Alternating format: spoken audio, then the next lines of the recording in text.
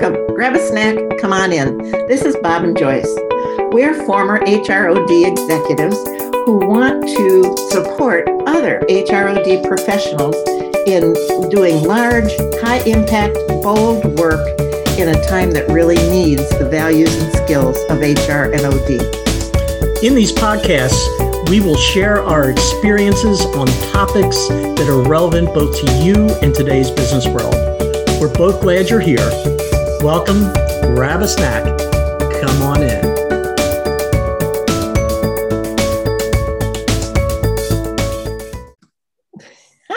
Good morning. Hey, good morning, Joyce. How are you? Good. I'm laughing because what was in my head to say was, here we are in the quagmire, slogging along in the quagmire. You know, quagmire is one of those words that you don't use a lot, but boy, it's a wonderful word. Yeah, and it's fun to say too, which is a bonus. It is so fun to say. Oh gosh, so many quagmires, so many people in them. So I was thinking about our talking and thinking two things. One practical, one made me laugh. The practical was, maybe there's some concrete hint we could share today from our work so people would know we actually did it. I'm talking a little tiny thing that's good. I have one. But the other thing that made me honestly almost Saturday Night Live laugh, there is going to be so much empathy training going on.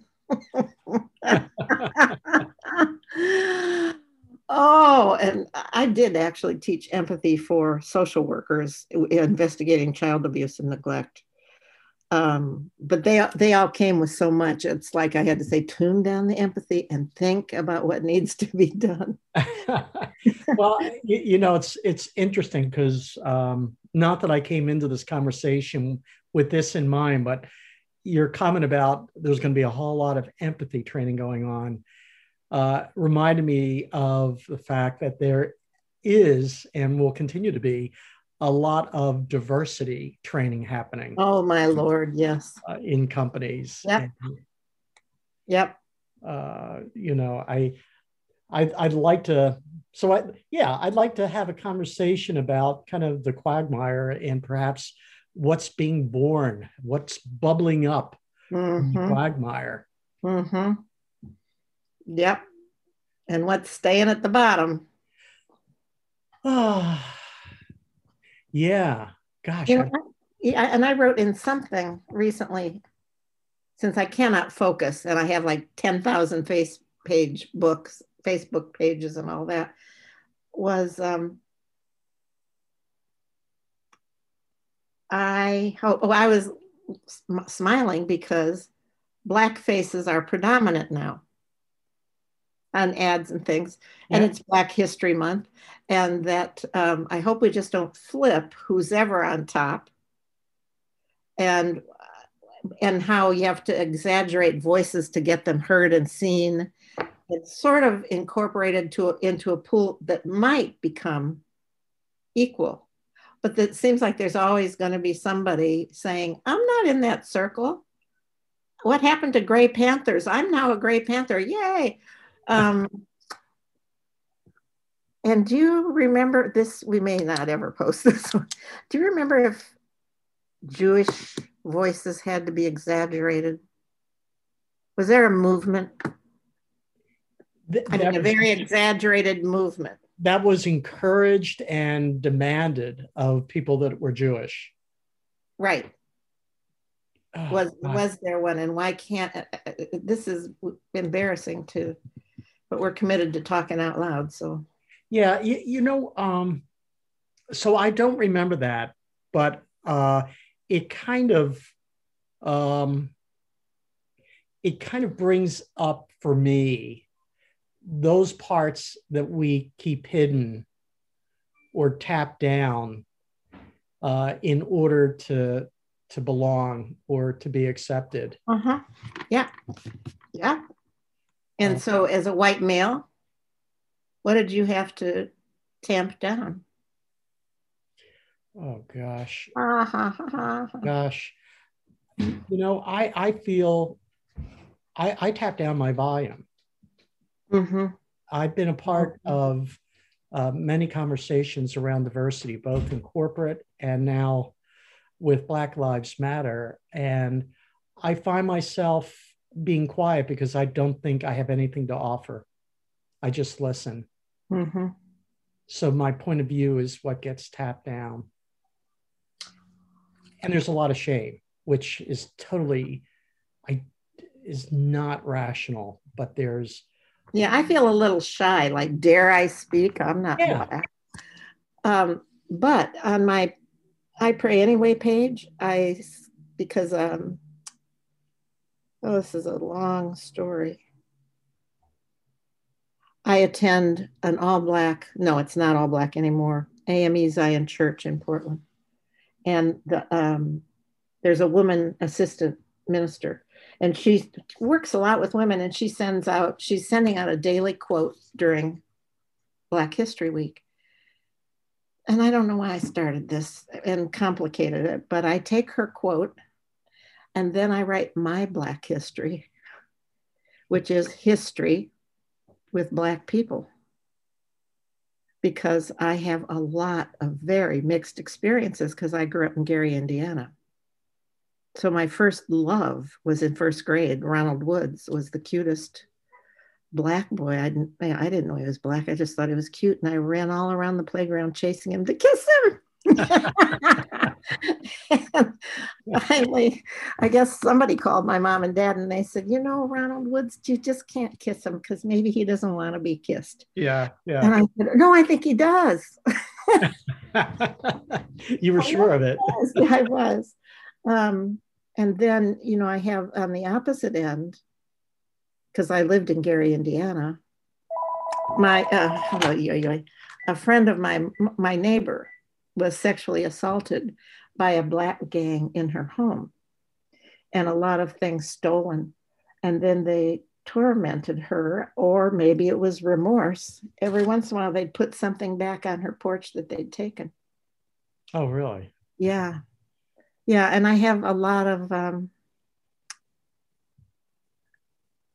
that side of the story too. Well, honest to goodness, maybe we won't post this, or maybe we will because we are human.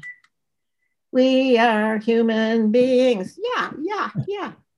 So I heard an interesting podcast that really helped me reframe some of the feelings that I've had around issues of race and discrimination.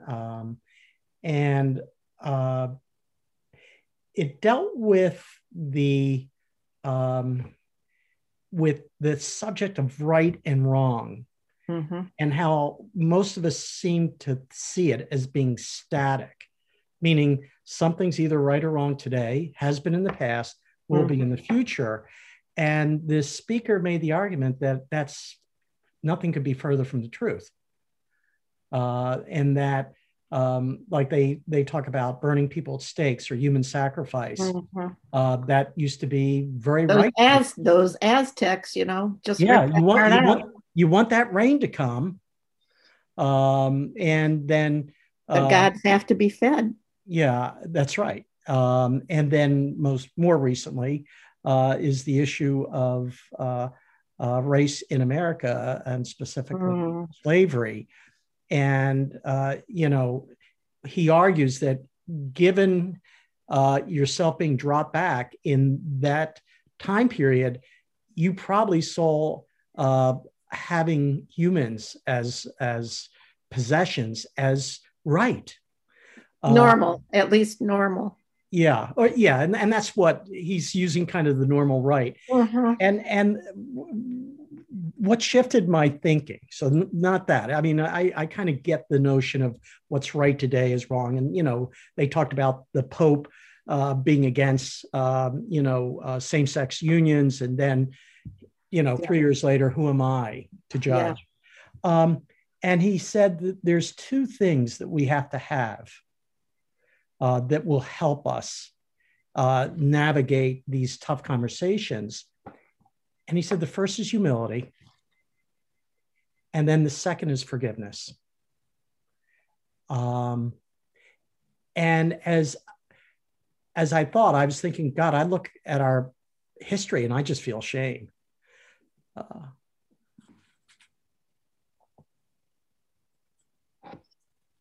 I didn't mean to let that hang there. I was trying not to sneeze. Well, I thought I was saying something brilliant, but where I'm going is I think this whole notion of having humility, but for me being in that time, chances are I'd be acting out the same way. And then forgiveness, to forgive those, their indiscretions of what's now considered wrong. Well, that's what I like about restorative justice, because you have to hear fully the pain and the stories and the history before the real conversation begins. And what I was thinking of is with owning other humans, I was going to say, well, they didn't perceive blacks as human. Yeah. But they did often enough to fall in love. So I think there was more shame involved maybe. But anyhow, how do we enlarge the circle of what we see as a co-equal human? Because we are. But how do you enlarge the circle of not who can belong, but that we can see, without creating a triangle of hierarchy? How do we keep the circle? Yeah. Which is, oh my gosh, we are getting into this. Well, but the common theme of empathy, and issues of fairness and social justice, aren't those two components of being able to see? Yes. Or they're components for widening the circle when otherwise you wouldn't. In other words, if equality is a value, you're going to widen the circle more. But because you see, I lived in a workshop, Gary, Indiana. It had the influx from the Black, transition from the South. Yeah. Well, yeah, and plus Chicago is where a lot of the Black population went after Jim Crow and all that.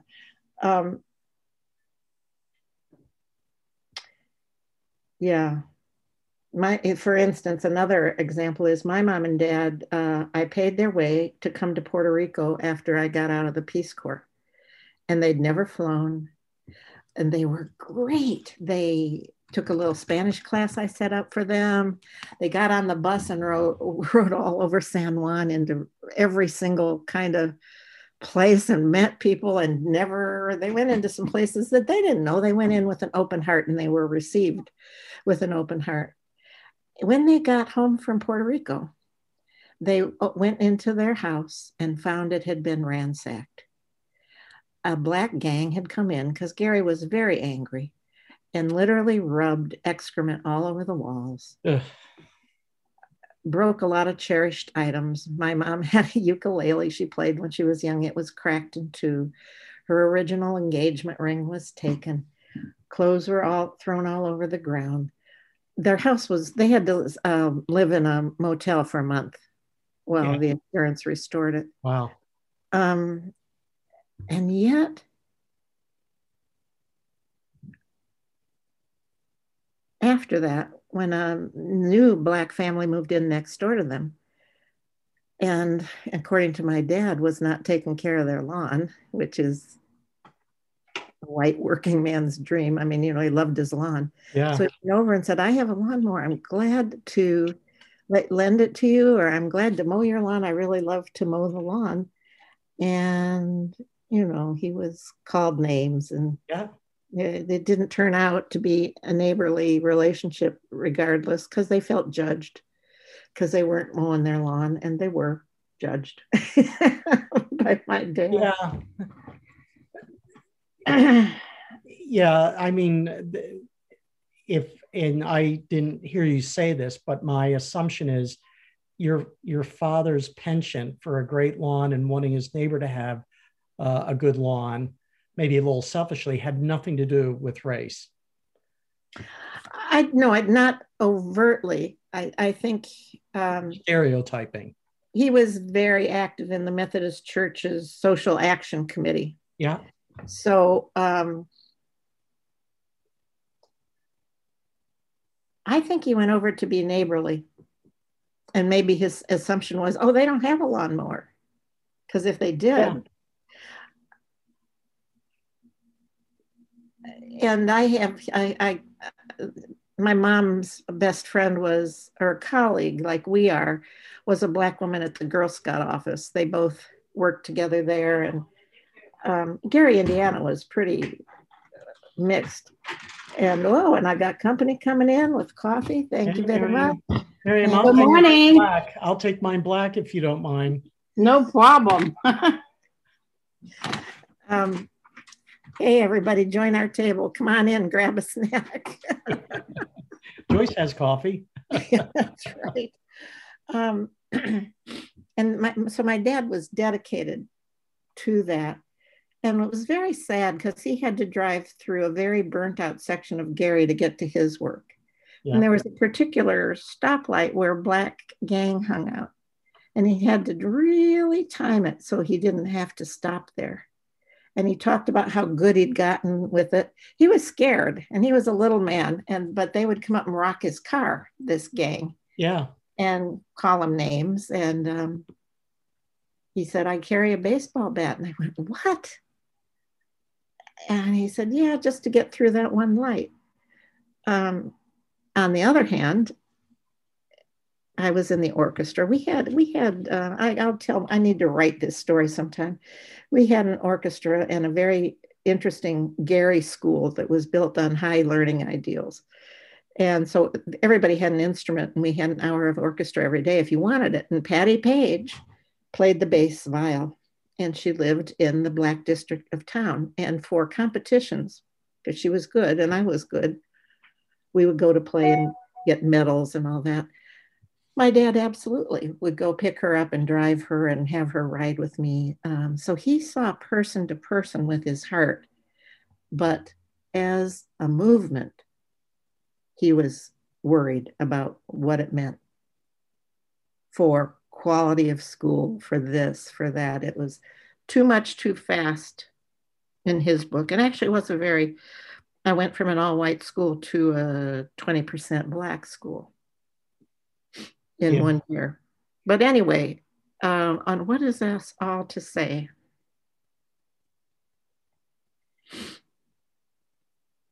I'm thinking of diversity. And how, as long as you're in the top dog position, it's very lovely to include others because they're not excluding you. And then suddenly it's not a minority and you go, uh-oh. Uh-oh. Yeah. And I feel slightly nervous about posting this. Therefore, we will.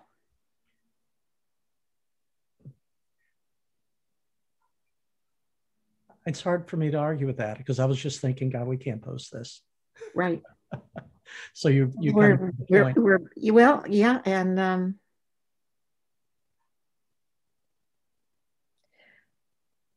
one, because we feel sorry for where we were biased or prejudiced or hateful, whether we knew it or not, and whether we were trying to be good or not. And also, I experienced a lot of things that scared me. I was afraid. I had a Black gang in 7th and 8th grade that beat me up in the bathroom and took my favorite patent leather wallet where you could stick a coin right in the coin department. It had a little slot. Went right into your purse. Yeah. And so I had a lot of that. And I had a all black basketball team and I was a cheerleader. And the team was known for harassing people in the halls. It was scary to go through a certain hallway because they would grab at your intimate areas. Yeah. And after a basketball game, and in Gary, since it had such a large Black population, all the teams were at least mixed, or many were all Black. And the opposite, we had won, and the opposite team, we were all coming out of the gym area, started to push me around, just push my shoulders and stuff. Sure. And boy, my Black basketball players came out and defended me and took care of me and walked me home. It was just 12 blocks, and they were walking into an all-white neighborhood. Yeah. So go figure. Yeah. I mean, I look at my own life, going back to the comment about the time element that impacts what is considered right or wrong. And I look at my past and, where I said I feel a lot of shame and a little bit of disappointment. The notion of being a little bit forgiving, because as I listen to you speak, I've only had a gun pulled on me once, and it was a Black man. Yeah, therefore all Black men. And therefore all Black men. And then as I thought about it more, there's a term when I was growing up in Philadelphia called being jumped. You get jumped. Yes. And it's where a group of kids, 2 or 3, chase you and beat you up. And I can count on one finger the time I was jumped by Black boys, not men. Yeah. But I've been jumped by white guys a lot more. Yeah. Usually because I was with the wrong team or wearing the wrong hat. Yeah. So, I got jumped by Black girls. they had compasses from math class. Yeah. Stuck them in me. And it's the only time when I went home, my thighs had blood on them. And that's the only time my dad blew. Wow. But didn't take any action because I said, please don't, because I'm afraid. Yeah. So I want to think more about the whole notion of humility and forgiveness. And that cuts both ways. So it's not just those that are on the top or considered in the position of power, exercising humility and forgiveness, but also those that might be oppressed, which if I think about the Freedom Riders and the civil rights movement of the 60s, it was about forgiveness. Before we cut this off, I want to test something with you. And oh boy. And we are posting this. Okay, well, and this relates to our HROD professionals working inside a company. Yeah. I was in conversation with an external diversity consultant. Yep. And it was in the context of helping to grow her business. Yeah. And she said to me, the first thing I do when I speak to a client, I try to assess how serious they are about this engagement or whether they're coming from it in the right way. And I said, well, why do you do that? And she said, well, I really don't want to take on an engagement where people are half-baked or doing it to check the box off. And here's what I want to test with you. I said, I think you're selling both the customer that you're serving and what you can have in terms of an impact on an organization. I said, I think you may want to rethink that. Yes, because how do they get there first? Yeah, I mean, that was kind of my thinking. But then after the call, the conversation, I thought, you know what? I'm that way with a client. If I'm looking at a coaching client, one of the things I try to assess is how serious they are about having a coach and their level of commitment. And so I started second guessing my thinking, but instead I kind of started second guessing my own thinking about not saying yes to those kind of. Yes, the beauty of being a coach, humble learner. Yeah. So I don't know what it means. Humble teacher. I don't know what it means to our are OD practitioners. Um, Well, and I'm trying to remember at Hannaford how the diversity and inclusion got started. Do you remember? I can't remember if there was a It may have situation, an event, but what I would tell you without going into the names, I would say what we thought we were going to do around diversity and inclusion and what we actually experienced and did was really very different. Meaning, I think we came in with small aspirations, perhaps a little bit of awareness, and I would argue it really kind of broke open the organization. Yeah, it did in a lot of ways. So here's a concrete help. By the way, I think I just remembered the context. I think it may have had to do with AIDS and having associates who were one openly gay and two unfortunately ill, and how do we navigate given that point in time back in the late 80s? Yeah, and we behaved very well. Oh, I think we did. As an organization, I remember that. Here's an opening question for discussions about differences that for me has always worked. So this is the nugget, one of the nuggets for the day as we wander around. It was a very simple question. Share a time or share something where you're very, very different and very proud of it and love it. And share a time where you feel very, very different and it's hell. It haunts you. It's horrible. And of course, it didn't center on race, or I think people just got into it. But it was very interesting to start with how are you different and proud about it? So the nugget, so it's a great nugget. It's a great opening for work on differences of all kinds. So, and then you can cross-fertilize the discussion by where is Joyce different and doesn't fit, but is valued. Yeah. Which is huge, and meaning fit the norm. Anyhow, I share that as a good conversation generator, whether it's the beginning of a 3-day, and I thought it was a toss away. Really, how you and I in the moment will go, holy crud, I guess I better do a warm up. Yeah, what I appreciate about it is one, it's experiential. So you're not dealing with some abstract, looking through into a fishbowl and assessing. You're kind of going right into yourself.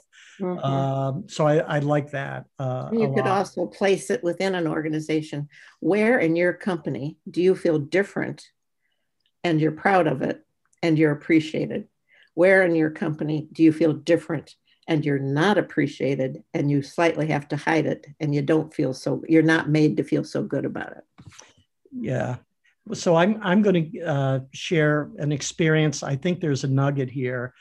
The most impactful diversity experience that I had in the context of training and development is our head of diversity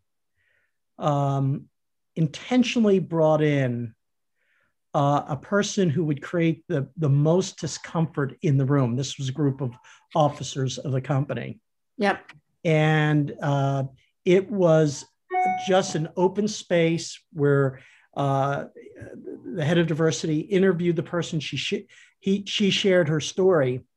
And it was someone who was in the process of being transgender.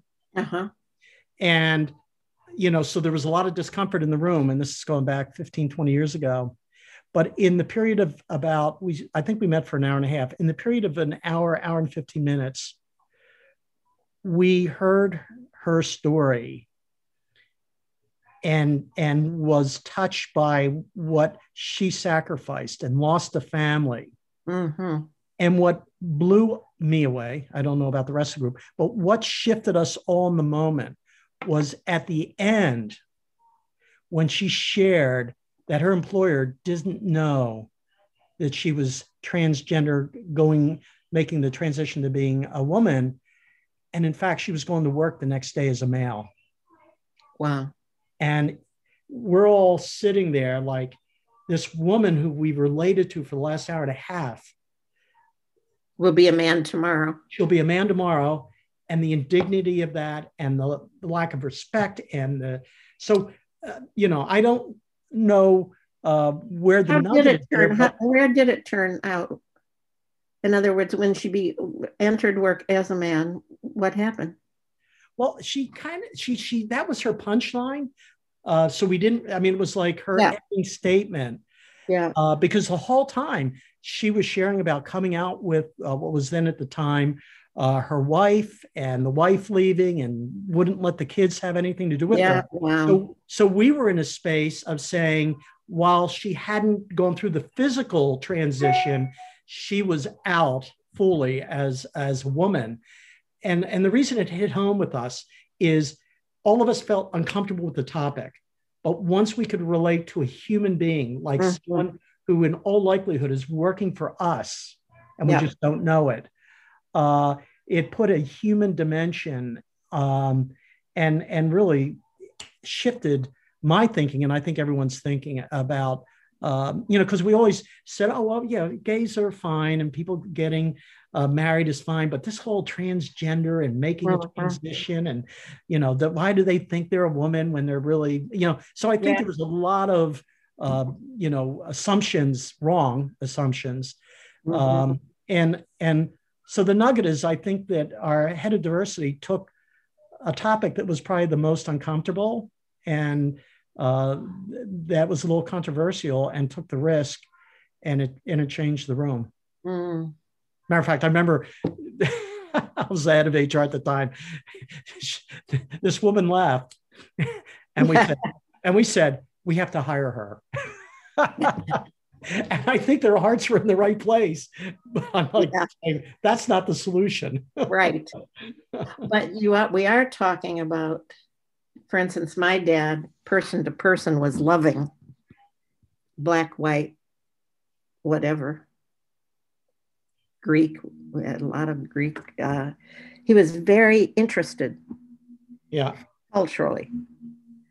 Very loving one-to-one. And yet when it became a threatening group that was too big, he got scared and angry. And so I think if we think about systems, the real key is to get people in a situation where they can be person to person. Therefore, housing matters. Although, my dad had a neighbor that didn't want him in the neighborhood. Forgiveness and humility. Those are too grandiose for me. I know. Well, I apply it to my own context of how I see myself in the world. So it's as much about not thinking that everything I know and think is right and wrong is in fact right and wrong. So humility is I could be wrong. And forgiveness is forgive others, forgive yourself. I know you're right. And that was kind of blunt. No, I appreciate your bluntness. That's why we're doing this.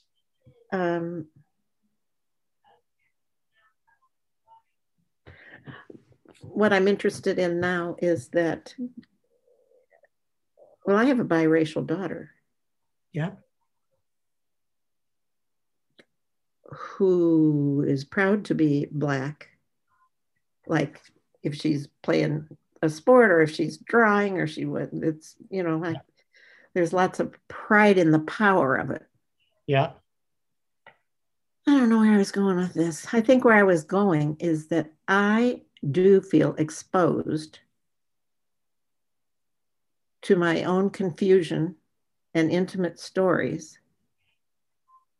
I feel confused about posting this, and what I'm really interested in is what's our hesitation?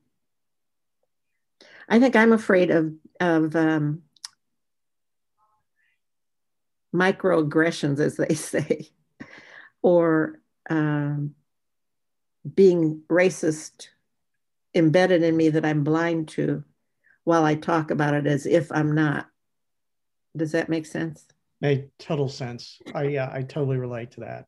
And as I'm speaking in the course of our conversation today, I'm thinking, like I said earlier, I feel so inadequate to the task or having a point of view that could be a teaching moment. So that's my hesitancy. Yeah. And I have a bias. I have nothing. It's like I said earlier today, I have nothing to offer to this conversation. That's the voice. That's the voice in my head. Mine is, I'm kind of afraid to say I have a bias toward people of color. I think they're more beautiful. Well, you know, I have a house in Mexico and I go to an African-American church.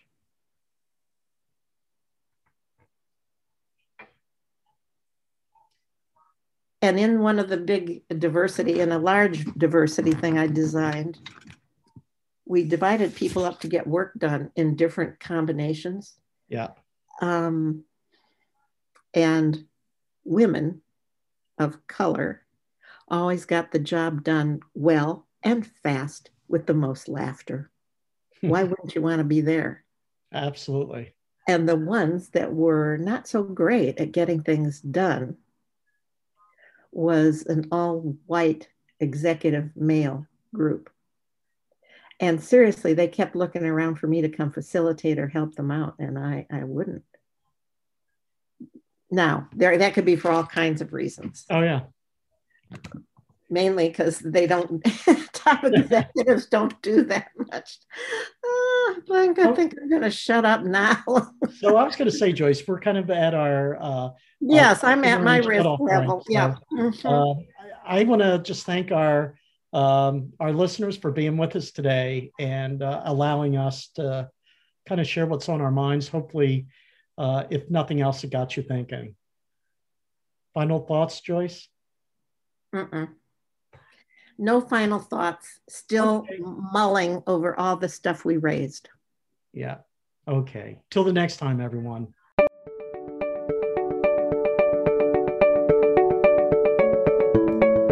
Thank you for joining us on the Bob and Joyce podcast. We hope you enjoyed this episode and picked up an idea or two to go forward and do great work.